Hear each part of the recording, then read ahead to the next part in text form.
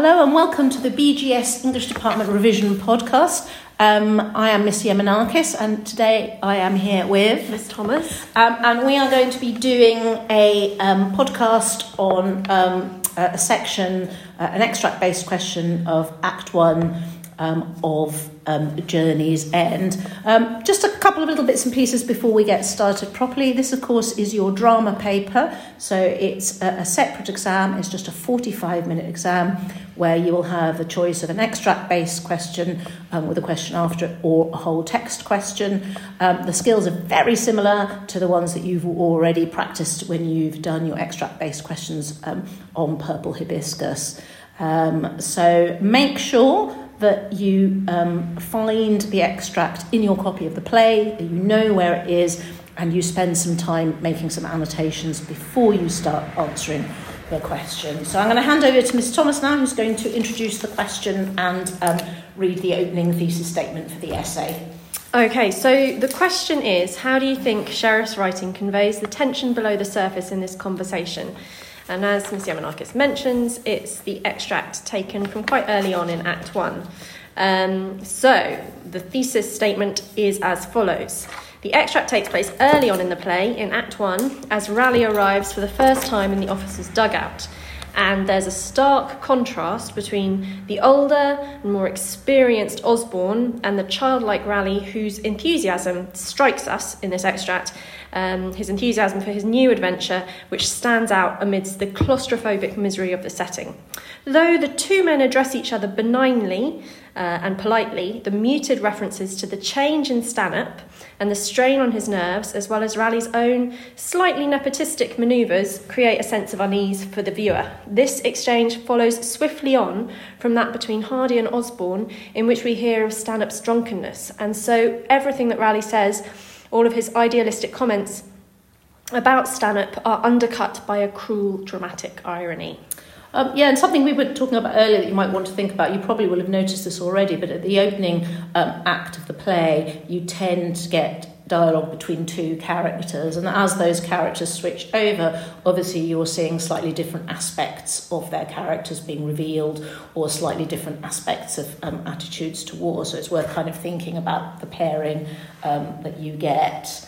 Okay, so the first point, and we here, like we have done in the podcasts for all of the other exams, what we do is we divide it essentially into three kind of topic sentences or paragraphs or so on, because we generally find that realistically in 45 minutes that's about what you've got time to manage, and it gives you a real focus. So the first one that we've got here, and by the way, just to remind you that each of the podcasts comes with a downloadable sheet which has the key vocabulary and the thesis statement and the conclusion and all the bullet point notes that we've made. So do take the time, maybe after you've listened to the podcast, or do it before. Or maybe just press pause right now. Absolutely, if whatever. You haven't got it already. Okay, so the first point we've got for this essay, for our first paragraph, is the explicit contrast between Raleigh's naive enthusiasm and Osborne's patient experience in the extract.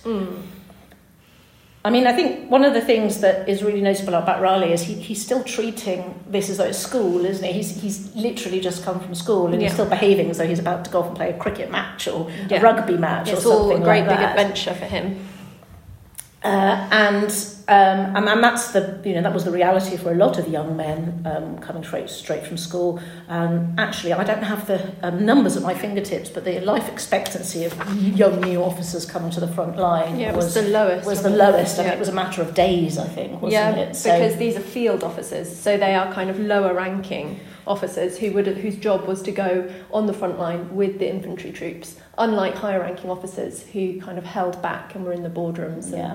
And Sheriff himself fought in the First World War, so part of what he was trying to do in this play is kind of show really the horror of that experience. So he's very young, he's very naive, he's very idealistic, and that contrast between him and Osborne is an important one. And of course Osborne, who is a school teacher, we learn later on, and so that really plays up the contrast between the two characters. If, for example, Sheriff had Raleigh walking into the dugout and encountering Hibbert or encountering Mason, we wouldn't have quite got that stark contrast between the different perspectives of the two characters. Yeah, absolutely, because part of what Osborne's trying to do in this extract is to sort of let Raleigh in gently and allow him to kind of acclimatise, and also specifically, obviously, to try and prepare him for the fact that his idol, Stanhope, is likely to have changed significantly in the time since he last saw him.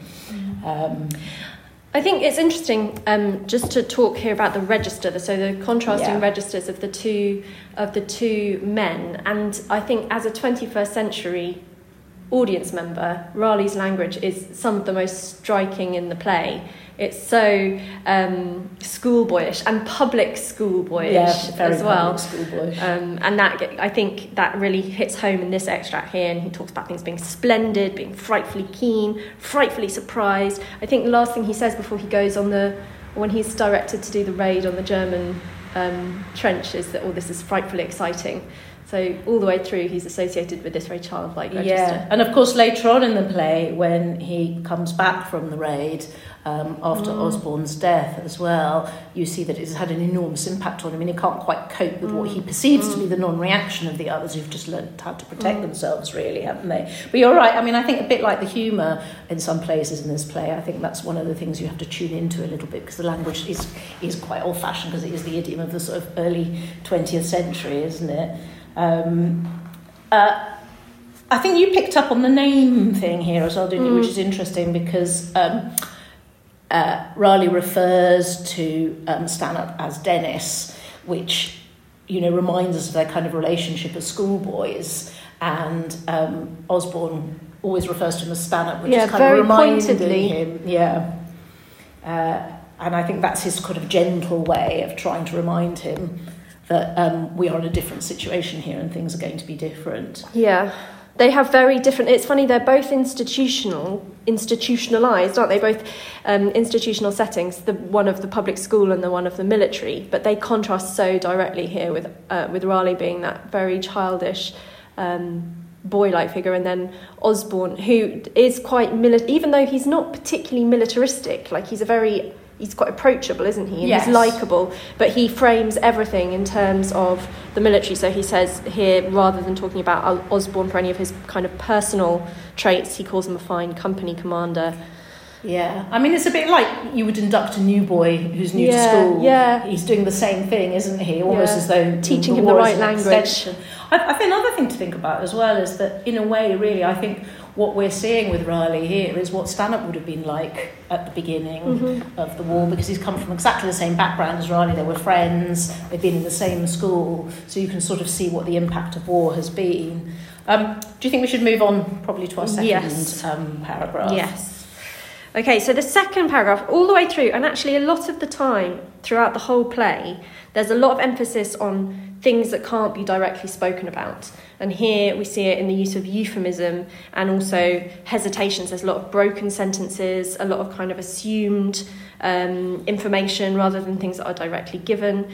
All the way through the play, I think there's this idea of repressed information, stuff that can't be openly spoken about. And here, I think that device, euphemism, hesitation, pause, indirect reference, that contributes to this real sense of tension. The audience can tell that there's something that isn't being explicitly spoken about, and that not only implies, as the question is asking, the tension below the surface of the conversation, but it also contributes to this dramatic tension that the audience taps into. And I mean, one of Sheriff's alternative titles was Suspense. I mean, this is a play about waiting, isn't it? It all takes place, unlike the newer film version, so be aware of that, inside the dugout, and we never see outside, and the references to war are, again, often quite indirect, aren't they? Or they're couched in some kind of euphemism, which I think in some ways makes them even more poignant, because you know that at the beginning of this play they're waiting for the big German attack, so it's even more tense than normal. And we absolutely see that here in this exchange between Raleigh and Osborne as well. Yeah, and it sort of comes in. So after Raleigh leaps into the dugout with his enthusiasm, talking about the big fluke to have got into the same company, and there's this quite quick-paced exchange between Raleigh and Osborne.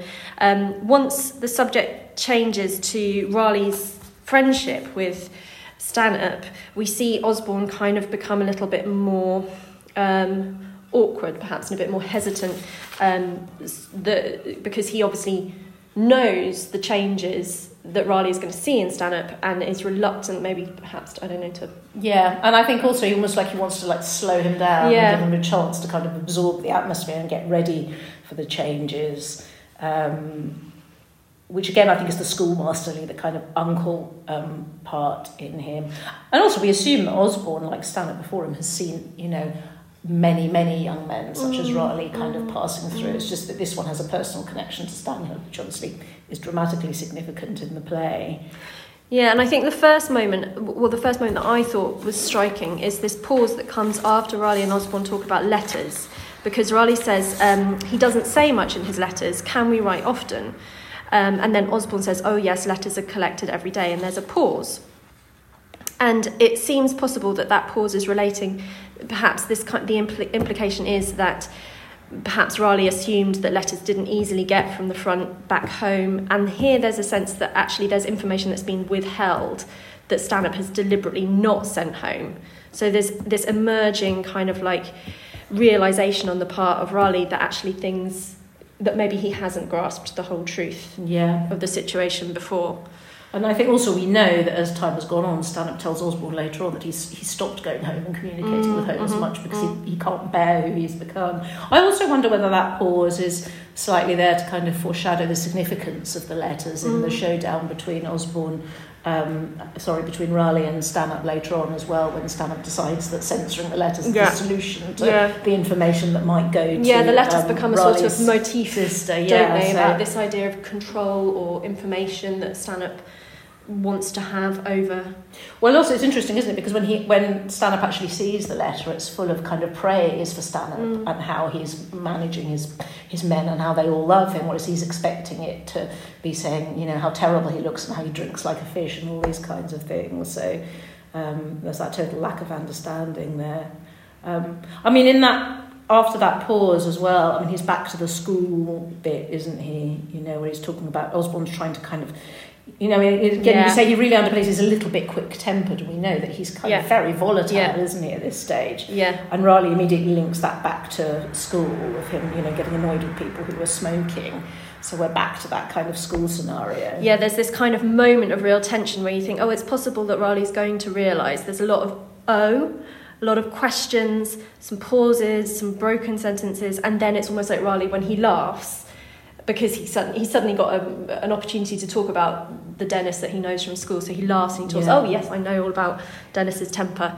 And we're back to this kind of like contrast. I think it just heightens that gap, doesn't it, as well, that in reality there's nothing really that could prepare Raleigh for the reality of life in the trenches. And in fact, you know, the kind of propaganda machine back home, and public schools are kind of, an implicit part of this, is actually all geared towards, you know, being patriotic and fighting for your country and all of those kinds of things. I mean, I just think it's worth looking at the three particular euphemisms that are used by Osborne. So he says it tells on a man rather badly, which is a striking understatement. Yes. He's a little bit quick-tempered. Yeah. And then you'll know it's only the strain, which is that phrase that comes up again and again when they talk about stand-up. It's the strain. And also in that same sentence with the strain, it says he's commanded this company for a long time through all sorts of rotten times. Yeah. I mean, rotten times is such a euphemistic phrase, really, a kind of catch-all phrase for anything, whereas we know that, you know, he's seen the deaths of hundreds of his men and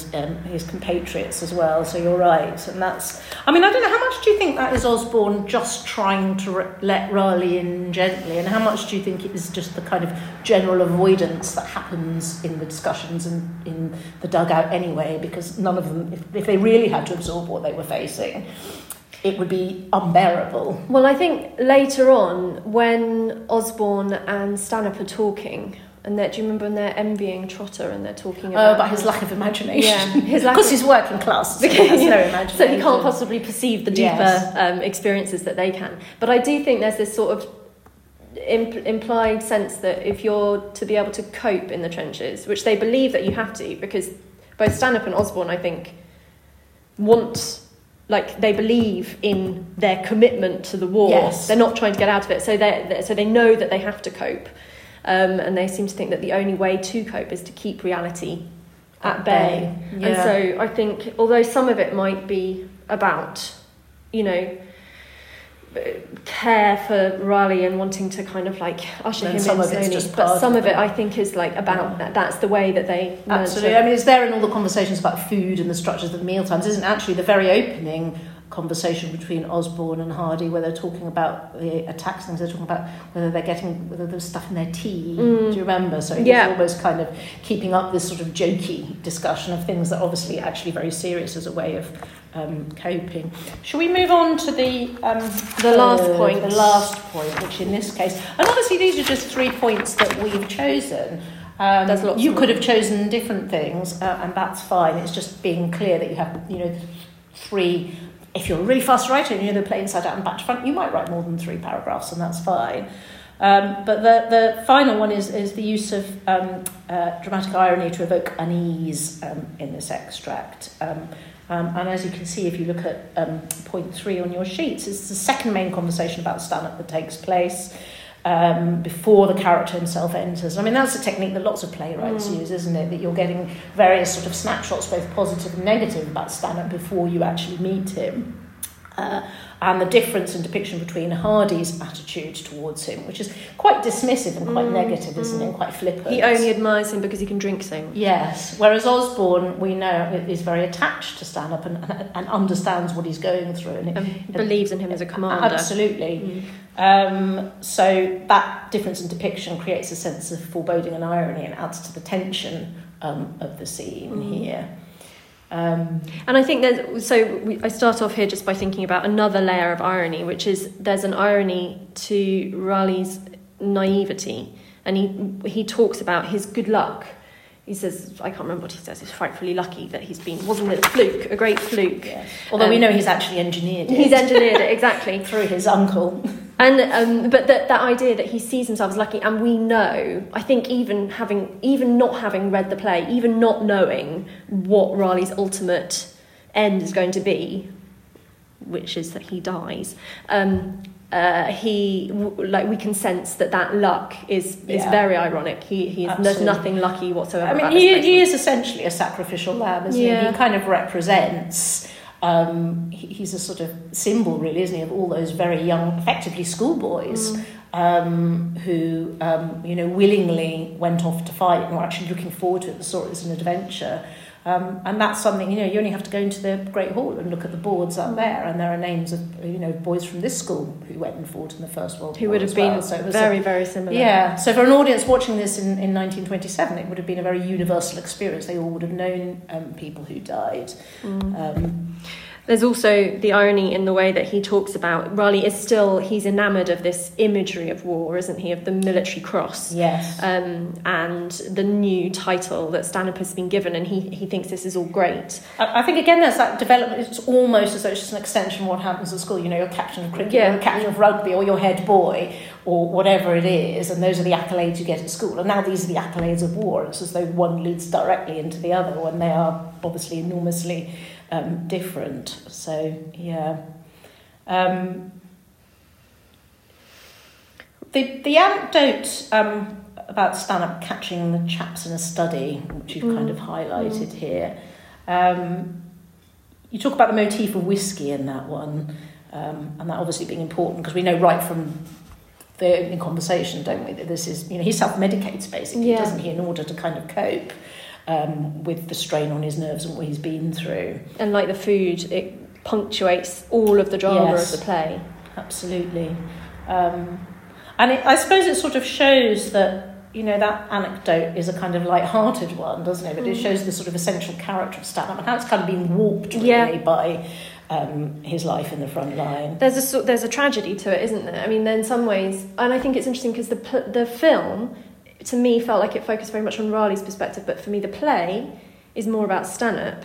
I don't know whether you agree with that. I think so. And Stanhope here, he's almost, his tragedy, and we don't see it contained so much as we see the polish of Raleigh's enthusiasm wear off, but Stanhope, we get this sense of him as a young boy before he comes to the war, and that's really his kind of like latent goodness, his heroism. He's a heroic character, but he's been reduced to this, as you say, like self-medicating, deeply traumatised man.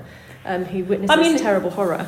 Interestingly, at the end, in the scene where he's cradling Raleigh as he dies, that kind of tenderness and he calls him his name, which I can't remember now either. He calls him by his first name. He calls him by his first name, yeah. So you sort of see that humanity is still there, but he just has to kind of protect himself against it. So he does sort of emerge at the end.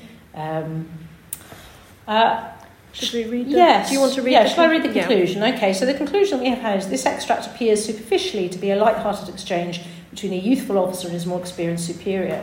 But it's this veneer of humour and enthusiasm that heightens a sense of underlying tension. Osborne's reserved character and his hesitant attempt to initiate Raleigh into the dynamics of the company throw the younger character's innocence and naivety into stark relief, and so suggest the play's focusing on the suffering and tragedy of the trenches. And it is, I think Sheriff's aim really was very similar to Wilfred Owen's aim, isn't it, to show the kind of pity and horror of war. And actually both characters in the extract that we've just read end up dying as well, which is not a very jolly way to end, but it's the truth. No, I did think also, just to quickly mention, it's I was tempted to read it almost like as an anti-war play, which I don't think it is. I think there's an admiration, perhaps. I think there is an admiration. I think one of the things contextually that you have to try and remember is that one of the frustrations that soldiers who fought in the war felt is that they felt that the people back home didn't really know what it was actually like. And this was one of the first plays that really showed that. So I don't think it's anti-war in that sense, but I think it's Sheriff wanted to show reality. What those sacrifices were actually like, and that kind of concern that when you come back home at the end of the war and people start kind of glamorising it. He wanted people to actually see, a little bit like the First World War poets wanted people to see what it was actually like. So we will leave you there.